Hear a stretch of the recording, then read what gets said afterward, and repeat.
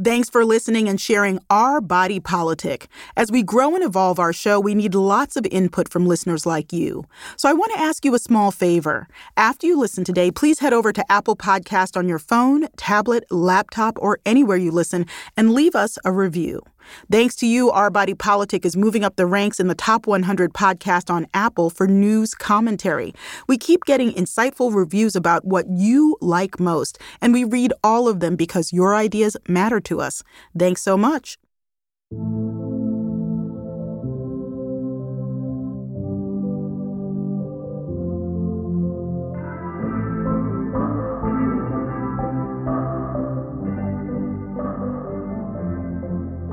This is Our Body Politic. I'm the creator and host, Farai Chideya. We cover extremism as a beat on this show. Today, we're zooming in on how the military is attempting to address extremism and other challenges within its existing structure.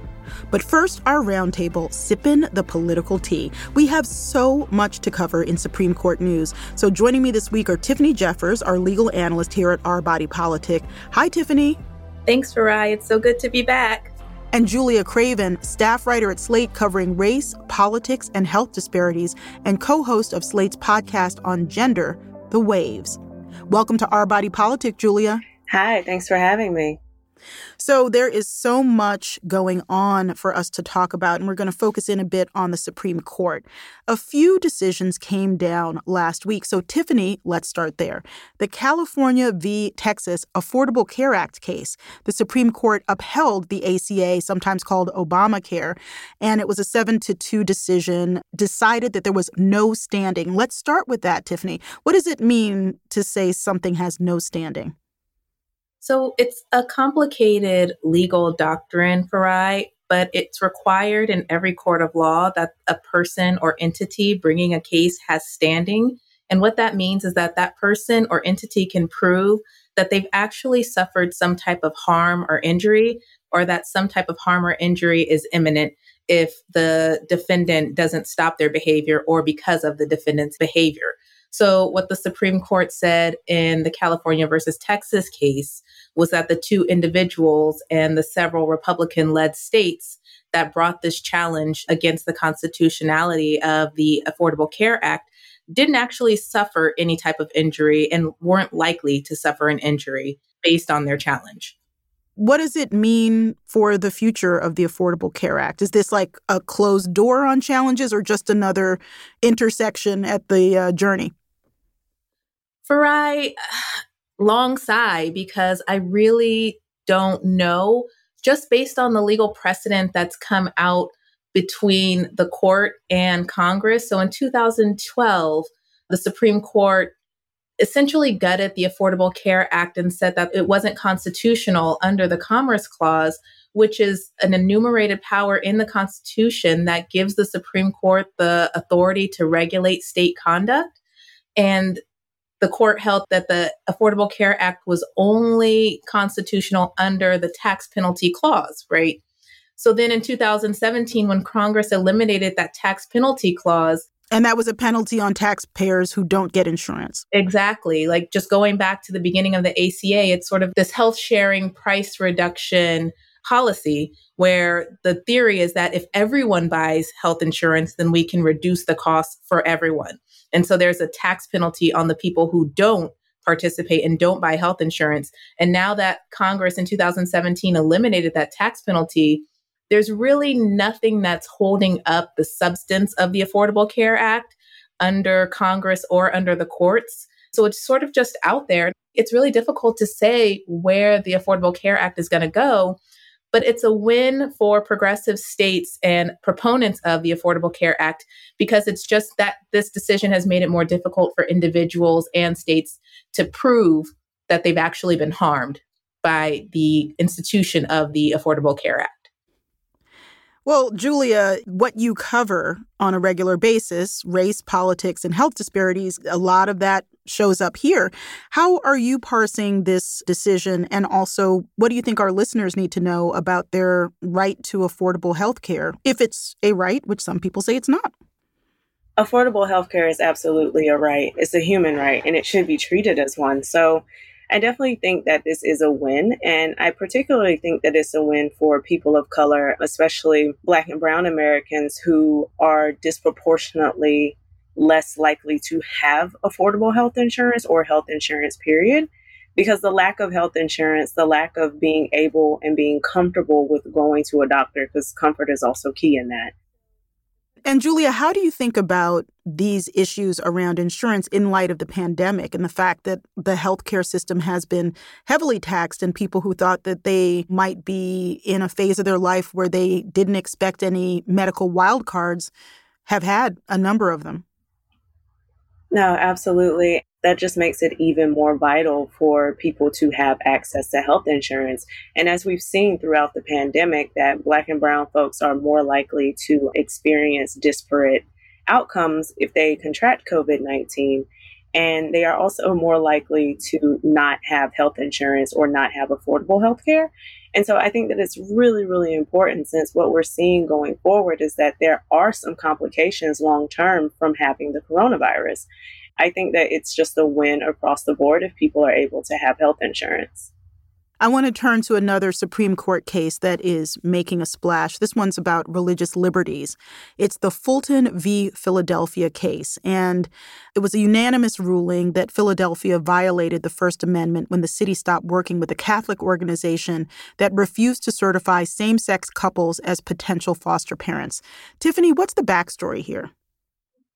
So the backstory is that local governments and state governments are required to apply anti-discrimination laws and really all laws evenly across the board to all people. But there has been carved out an exception for religious freedoms, allowing religious minorities to practice tenets of their religion despite the potential violation of any anti-discrimination laws. So that's sort of the very simplistic overview of what the religious freedoms exception to the First Amendment exception means. We've seen it most frequently in challenges to same-sex marriage, and now, as we see in the Fulton case, adoption by same-sex couples. What's the significance of this being a unanimous ruling? You know, when often we think about the court as being very divided, what does that say about the case and its impact? I think we have to be honest in what the unanimous ruling decided. And what it decided in Fulton was a contract dispute. But it didn't address any of the substantive issues of whether religious organizations are protected from those anti-state and local anti-discrimination laws if it's against one of their individual religious practices. So the court didn't answer that question. They essentially just said, based on this contract between these two parties, then the city loses. And so again, similar to my discussion in California versus Texas, the court's dodging a lot of the big legal questions in these opinions. And in a recent survey from Harvard, Stanford, and the University of Texas, a little over half of the respondents agreed that the Catholic agency's First Amendment rights were violated. This sort of issue comes up quite a lot on the state and local level around foster care systems and state-funded adoption systems and who gets to participate in them. Julia, I want to go further into LGBTQ rights. We're in Pride Month. And does that poll that sort of says, okay, the Catholic agency's First Amendment rights were violated, indicate anything bigger, or is this a bit of a one-off? And how in general do you think about the framing of LGBTQ rights and religious freedom and how they sometimes end up pitted against each other in the courts? What stood out to me the most was how discrimination often operates under the guise of religious freedom. And I think that that is a key piece in Fulton versus Philadelphia, which is that the foster care group was discriminating against queer couples. And while that may be a religious belief of theirs, it is still at its essence discrimination. And I do think that a lot of times discrimination gets looped under religious freedom. Another case, one that's yet to be decided and is highly anticipated, is the Dobbs v. Jackson Women's Health Organization in Mississippi about abortion access. Tiffany, what are some of the key questions and issues to keep in mind about this case? Break it down for us. So the key question is whether viability is going to continue to be the legal standard through which women can obtain an abortion. So this new case that the court will hear is challenging what Roe held was that an abortion is legal. It's a woman's right to have an abortion anytime before viability. And so this case is challenging what viability means. What we have known viability to mean is whether a fetus can live outside a womb on its own. So that's the general acceptable, medical acceptable, and legal acceptable understanding of viability. And what is happening with Mississippi is they're seeking to move that up.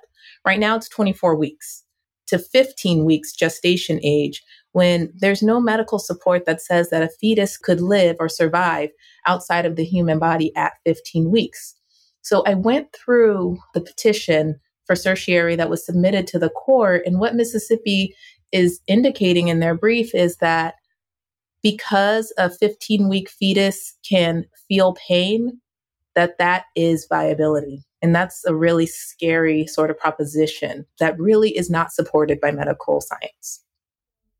And Tiffany, over time, there is, of course, a body of legal precedent that various courts draw on, including the Supreme Court, in making their decisions. How does that question of what has precedent and whether it should be upheld function right now in today's Supreme Court? Right, that's a great question. What's happening now is that this Roberts Court is chipping away at long-standing progressive precedent in a way that's dangerously and slowly dismantling rights in areas of abortion, voting, health insurance. We look at the abortion access cases, and it's not a full overturning of Roe, but portions are chipped away slowly, which you're just slowly denying access, making the death of these legal precedents even more painful to see.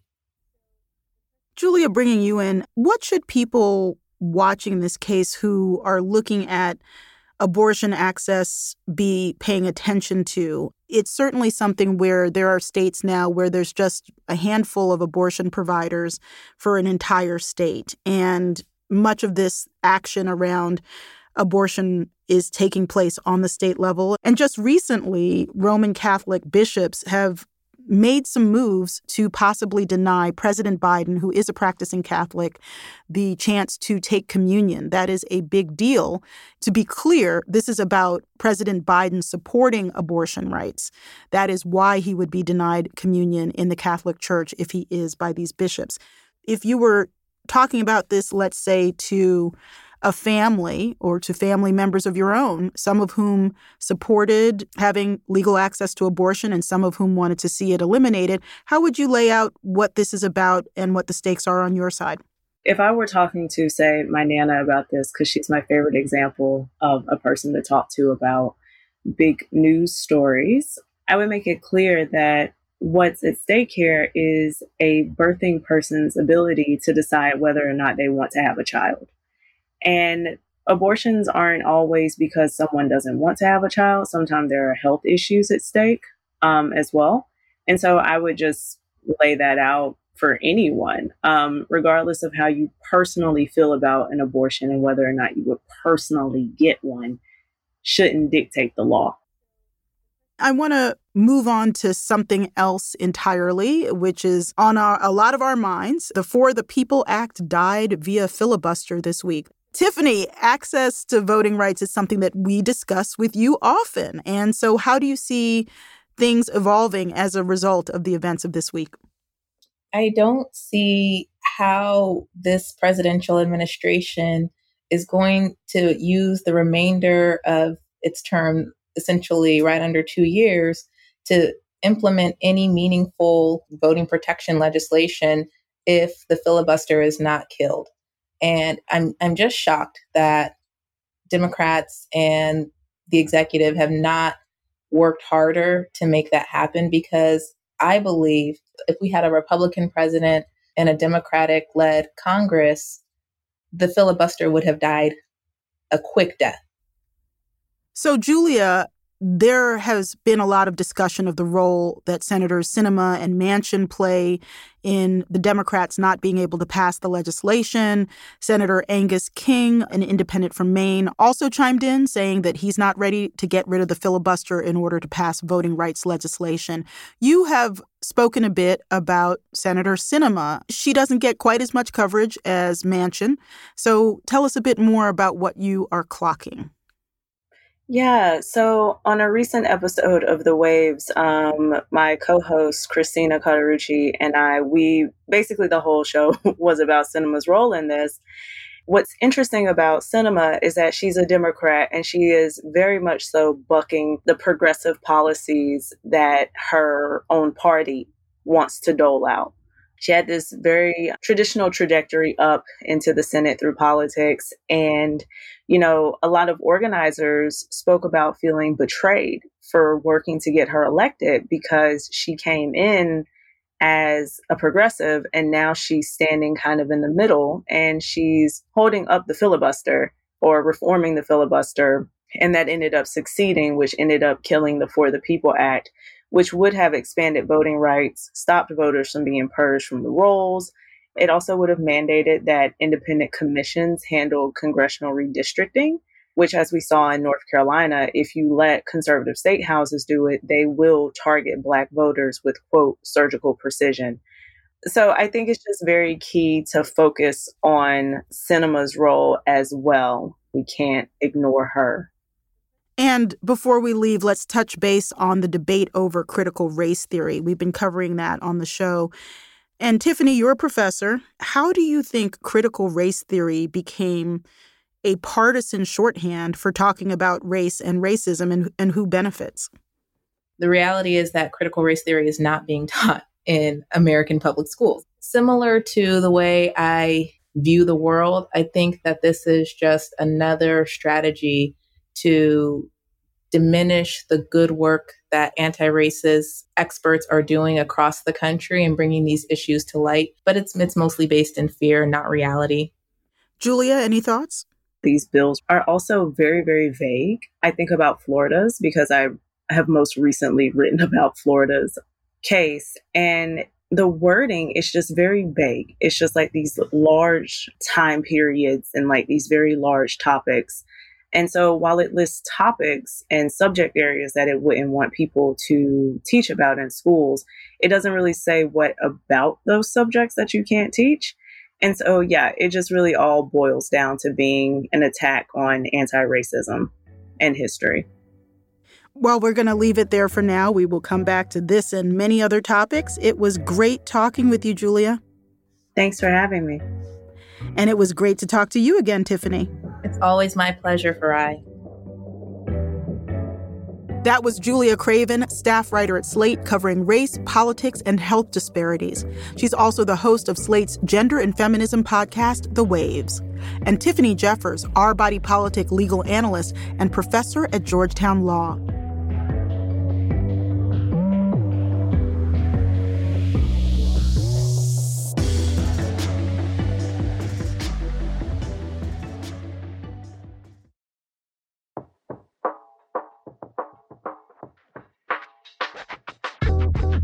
I have several family members who serve or served in the military.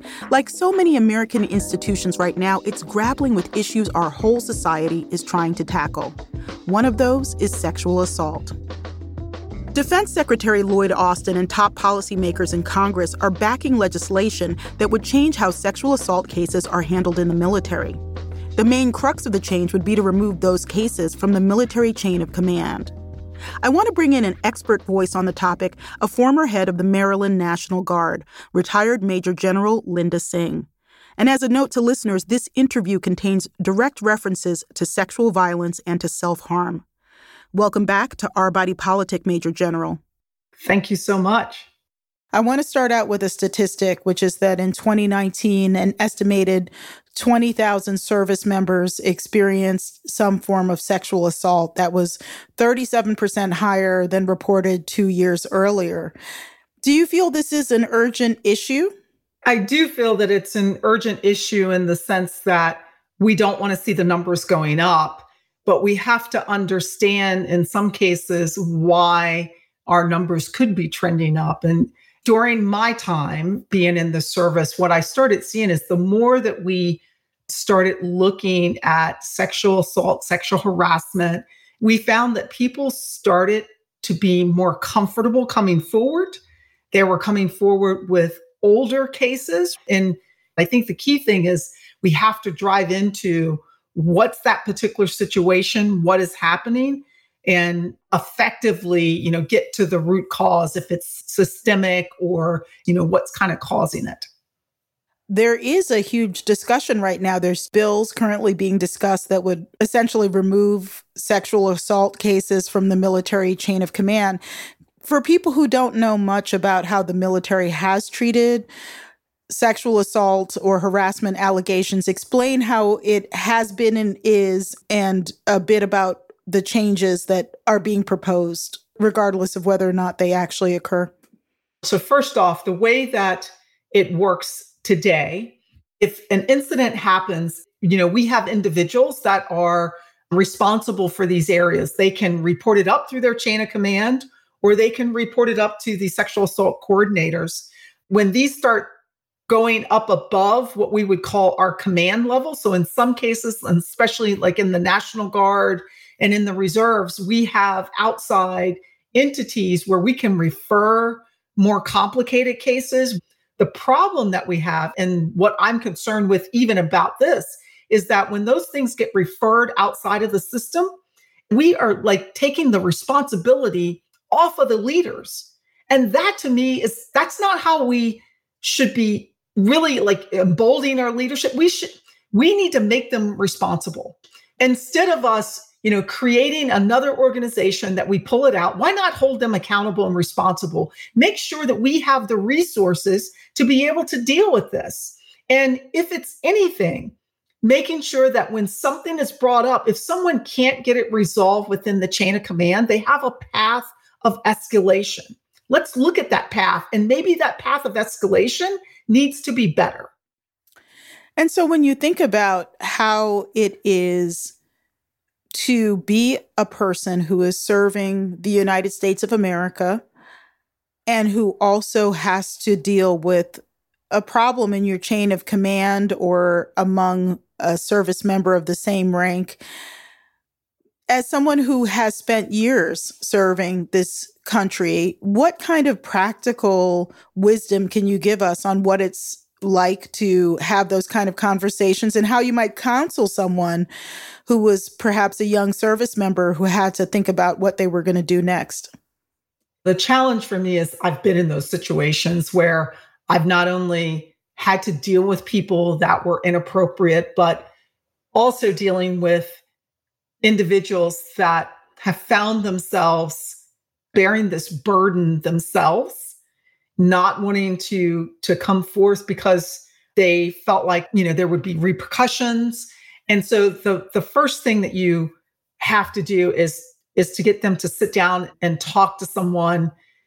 They may not feel comfortable coming to the chain of command, so they have to find, the closest leader that they can get, maybe even outside of the chain of command. And one of the first places I would tell them to go is the chaplain. The chaplain is usually very, very open to be able to hear the issues and challenges and can guide them and can give them the best advice in terms of how to move forward. If something is going on, they need to get to an individual that can help them to work through this. We owe it to them. I feel like so many things have been changing throughout my lifetime about what women are asked to expect from the systems that we work within, any type of workplace. It doesn't have to be the military. What do you hope for young women and young men and people of any gender entering the service today? What do you hope that their expectations would be and how they would be informed about what their behavior is expected to be? Well, first, this is a huge societal challenge. And the military is a microcosm, right? They're part of society. And so what I would want for anyone is to not have to ever go through what I went through, having, someone take away a choice for me. I am a survivor of sexual assault, and the perpetrator who does that takes away the choice, takes away so much of that individual. And they can laugh and they can joke. It's serious stuff because it takes years sometimes to overcome that. And so what I would want for our men and our women, because this happens to men and it happens to women. And what I would want is that we do not have to deal with this, right? We have the ability to come forth and for people to hear the situation, for people to be held accountable. I would love to say I'd like it to not happen. We're grateful that you're joining us here on the show. You don't have to talk about this. You don't have to talk about your experiences. Why are you? What does this mean to you? So first, having been a survivor myself, I know how long it took me to be able to talk about it. Secondly, I've seen the damage that it does to teams and how it just pulls them apart. And then I don't want to talk about the name of this individual, obviously, but, I had a case a while back of a young lady, and she was raped by one of her leaders, and she got pregnant. Now, her husband, he had a hard time dealing with that, but they kept the baby. But then she got raped again. Same unit, same group.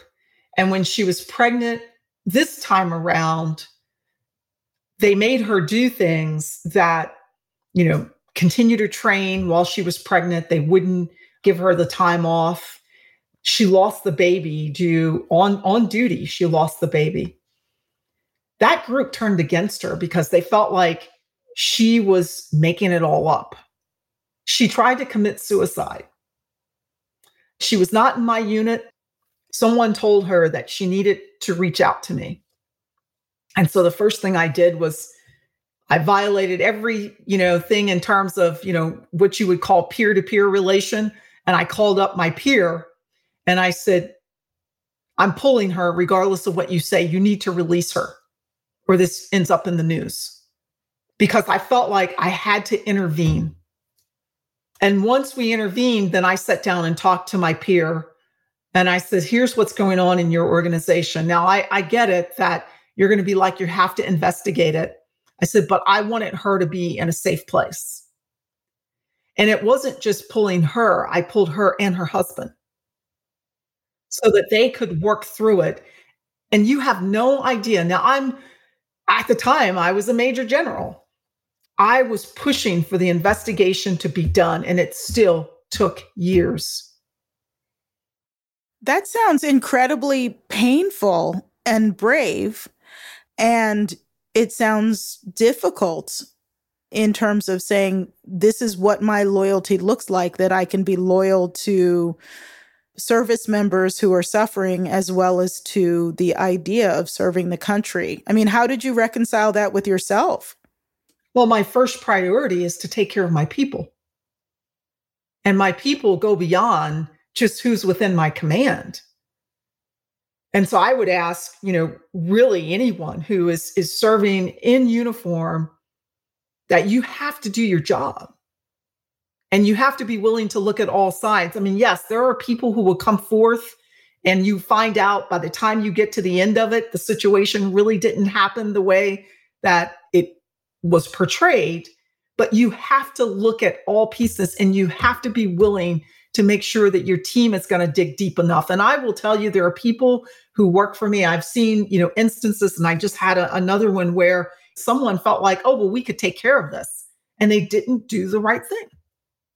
So for people who are not as deeply embedded in the culture of military service, how should we keep track of what's going on and be supportive of truth-telling and good operations in the service of everyone. Make sure that we have the right resources, the right system set up to be able to deal with these, put the right parameters, the right process in place so that we do have a mechanism where these individuals can go and things can be taken care of. This should be something that is zero tolerance. Zero tolerance. And I know leaders today that wear the uniform where this is not a big deal for them because they don't believe that it exists. Major General Singh, I'm very deeply grateful for your ability to discuss this frankly, and very grateful for all of your service. Thank you so much for joining us again. Thank you so much. I appreciate it. That was retired Major General Linda Singh.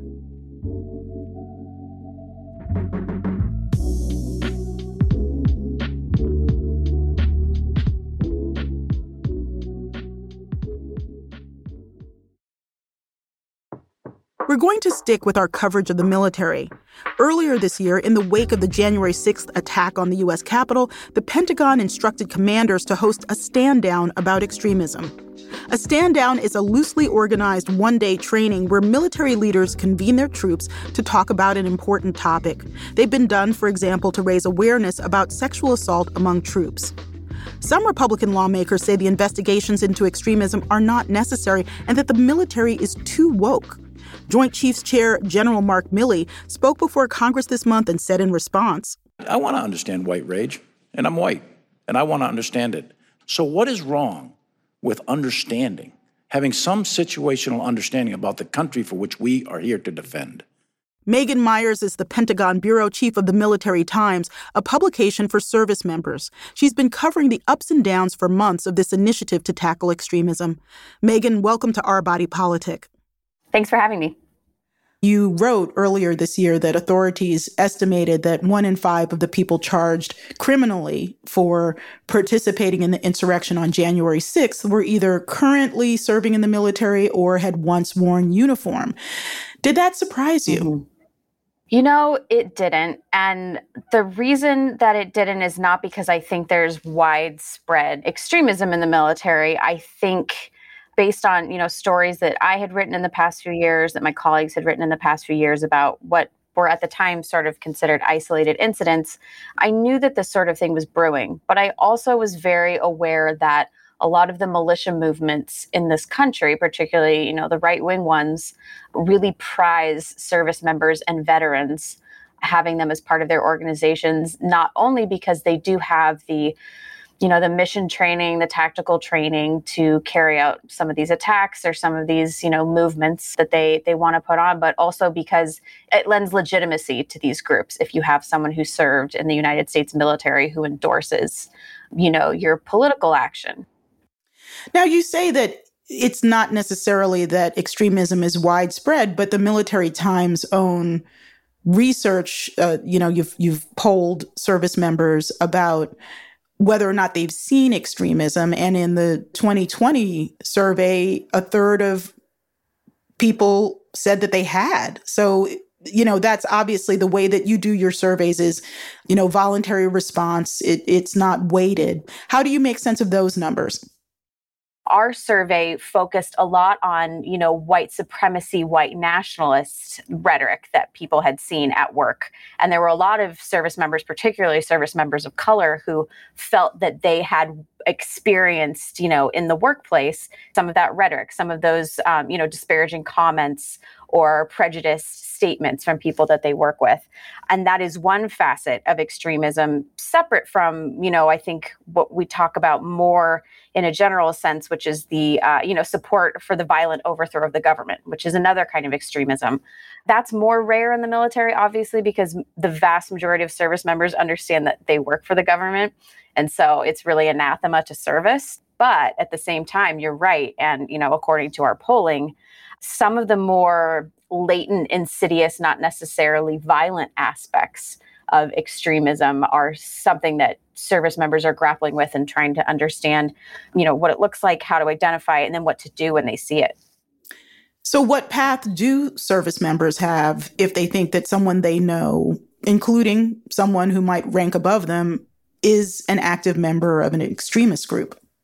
It's the way that they would report a lot of other things that they might find in their formations. If it's not, your immediate superior or something like that, you can always go to your chain of command, report it to, a non-commissioned officer or, the first officer in your chain of command. But there are also anonymous inspector general channels. And also, if you think that somebody's in a violent sort of, criminal kind of extremism that they're espousing and that they're involved in, you can go to the criminal investigative unit for your service and file a report with them for them to follow up on. Going back to what you said about the question of what actually constitutes extremism that was addressed in the stand down, what have you been hearing from people who have to make those judgment calls? What was in some of these presentations about, is this considered extreme? Is this not considered extreme? The example of supporting Donald Trump, is that in and of itself extreme? And the answer is across the board, of course not. If you want to support Donald Trump, if you want to wear a red hat, if you want to do the whole thing, that's fine. You can't do it when you're in uniform and, we don't want you going off about it at work. Getting to the crux of what needs to happen next, you wrote about a proposal which included, quote, the development of a punitive regulation on extremist activities. What are the next steps and timeline for that? That's something that is in the president's budget proposal for next year. There's money in that budget for the study and the development of creating a regulation like that. And the bonus of having a regulation like that is just to make things more precise and easy to track, because a lot of the issue with extremism in the military is that it takes many different forms and there's many different ways you can treat it and many different ways that you can prosecute it. And sometimes it just looks like misconduct. Sometimes it's something you pass off to the FBI because it's clearly a conspiracy. And those cases have been very much handled case by case, very siloed, no central way to track them because they are all sorts of different sorts of crimes or disciplinary issues. So if they created, an article in the Uniform Code of Military Justice, then they would be able to go into all of their databases and sort for everybody who, committed an assault that was related to violent extremism so that they can really get a better handle on how to track these things and know how many cases they really do have and help them make their case about why something needs to be done, because there are members of Congress who, lacking any real data, have real questions about whether this is actually a concern. And so what is at stake here? What's at stake for the Pentagon and for the military services is credibility. When you come in here, you're supposed to be better. You're supposed to be serving the nation. Obviously, being attached to any sort of extremist group is not serving the nation. It's not protecting the Constitution. The military, of course, is a place where all of the streams of American society and all of the racial groups and ethnic groups of the United States who come together. And that is constantly, from what I hear from friends and family who have served, part of the fabric of social cohesion. Part of the promise of the military has been like, we will have social cohesion even when America's not that united. Do you think that this shakes that a little bit? There's especially in the Army, has been this expression, I only see Army green. It's the same as people who say, I don't see color. Now, in this moment that we're in right now, we are all grappling with the idea that that's not enough, right? That you also have to understand that maybe based on where someone comes from or what they look like, they have very different life experiences than yours. And that is the thing that the military is in some ways trying to embrace right now. The Army is trying to embrace that right now in its marketing campaigns, that people from all backgrounds can come here and they can thrive. But then the other issue is, the leadership in the military looks very different than what the rank and file looks like in the military. The military has gotten very diverse, more and more women, more and more people of color, but the leadership is still very male and very white. And so some of the services are taking, they're taking steps to level the playing field with promotions or, just to work on retaining some of these people so that they will rise to the top and set an example for yet more people to come in behind them. Well, Megan, thanks so much for your time. Appreciate it. Thank you. That was Megan Myers. She's Pentagon Bureau Chief at Military Times and covers operations, policy, leadership, and other issues affecting service members. The difficulty of defining extremism is something my next guest explores extensively in her work. Geraldine Mariba is an award-winning journalist and the host and executive producer of the podcast Sounds Like Hate from the Southern Poverty Law Center. Most of us are National Socialists, but there are others who just consider themselves white nationalists. Being pro-white is the number one criteria. That's a clip from season 1 when the podcast team combed through recordings of white nationalist recruiting calls. In the latest season, the show examines how we come to accept false narratives, like the heroic lost cause mythology of the Confederacy, and how to understand the people who spread them by examining the question of removing Confederate monuments. Welcome, Geraldine. Thank you. It's great to be here. So, Geraldine, you've talked to a number of people who are grappling with their own place in history and their relationship to history. One of them is Jordan Gass-Poor. I want to have us listen to a little bit of what Jordan has to say. What I learned was Texas seceded from the Union because of states' rights, because of the right to own land and to prevent people from the North, from the Union, from stealing our land, our property. So when I read the Constitution of 1861 and I saw the number of sections devoted to the right to owning a human being, it shocked me. Give us a little bit more context for who Jordan is and what this is about. So Jordan is actually somebody on our production team. She's a producer. She's really smart. She also happens to be from Texas, and she happens to have ancestors, 3, in fact, that people that she knows of who were German immigrants who fought on the Confederate side of the Civil War.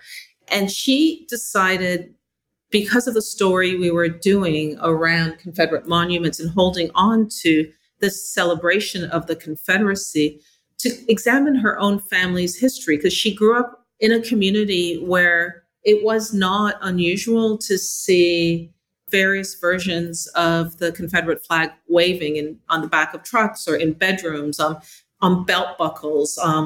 As she got older, she started to question these historical facts that she was taught to be truth. Sometimes we find out things about our family that disturb us, things that don't connect with our belief system. And then you have to decide what you're going to do. And in her story, that's exactly what happened. What do you think the role is of both family and money? I would expect that a lot of those ancestors of your producers were thinking about what is their future in America. They were immigrants to this country, and perhaps they were thinking, like, what is my future in this land? I am an immigrant. I'm from Canada, but my parents are immigrants. They're from Jamaica. So I'm an immigrant and the child of an immigrant. So I completely understand the nuance in this question. But the reality is what Jordan learned and what this podcast ultimately about in these episodes around Confederate mythology is whether white America acknowledges institutional racism or systemic racism, they benefit in many, many ways. They benefited historically and today from advantages generated by the enslavement of millions of Africans 400 years ago. So Jordan's family argues that they personally didn't have slaves. But the thing is that argument doesn't fly because the Civil War was fought over slavery. It is exactly what that states' right that everybody talks about was about. And why did people who didn't own slaves, like the majority of the people who fought on the Confederate side of the war didn't own slaves? That's a fact. But they fought, and they fought because they needed jobs, because it was part of an economic system. It wasn't only the slave owners who benefited. Everybody across that chain of commerce benefited. So people fought and defended it because they knew their jobs counted on it. And it's the reason why even today people will vote for what will get them some little gain in their own lives, even if it means many more people will suffer. I want to turn to someone else that you spoke with, Camille Bennett, who is a child care professional, a business owner in Florence, Alabama. And she's also the founder of Project Say Something, which is a local civil rights organization working to get a Confederate statue removed from in front of the county courthouse. And she shares with you very frankly about the attacks that she has received since becoming active. Let's hear a little bit of Camille. The labeling has gotten really creative. Like, you're a Marxist, you're Antifa, you are extremist if you're fighting for racial justice. If you're anti-racist. If you're anti-racist, absolutely. White people that are actively participating in racism will criminalize your advocacy and your activism. Is nothing new. It's been happening for decades. Again, your season really tackles this question of monuments. Why is this theoretically old history so very present today? The people who win in war tend to rename things and build a narrative and a culture around their victories. What's so strange about what happened here is the victors don't do that the way the losers do. We have over 1,700 Confederate monuments and symbols in this country in public spaces that are sanctioned by local laws that protect them, paintings, monuments, street names, and it's a perpetuation of a false narrative. And so Camille is not waiting for local authorities to say, okay, we see the light, you're right. And she's refusing to be silenced. And, that's what Ida B. Wells did with her anti-lynching campaign. It's what Fannie Lou Hamer did to get voters registered in election after election. Women have done that. Black women have done that. And so Camille is part of a tradition of Black women who have said, this is wrong, and I'm not going to let it stay in place and harm my own children.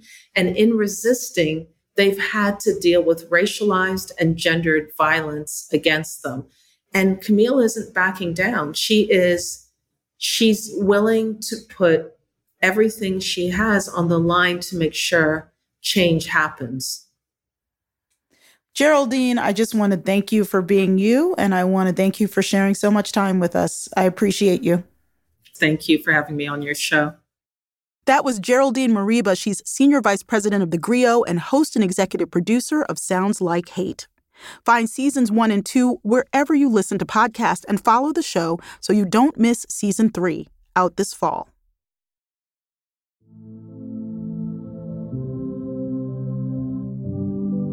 Thank you so much for joining us on Our Body Politic. We're on the air each week and everywhere you listen to podcasts. Our Body Politic is produced by Lantigua Williams & Co. I'm the creator and host, Farai Chideya. Juleka Lantigua Williams is executive producer. Paulina Velasco is senior producer. Jen Chien is executive editor. Cedric Wilson is lead producer and mixed this episode. Original music by associate sound designer Kojin Toshiro. Our producer is Priscilla Alabi. Julie Zan is our talent consultant. Emily Daly is our assistant producer. Production assistance from Mark Betancourt, Vita Chan, Sarah McClure, and Elizabeth Nakano.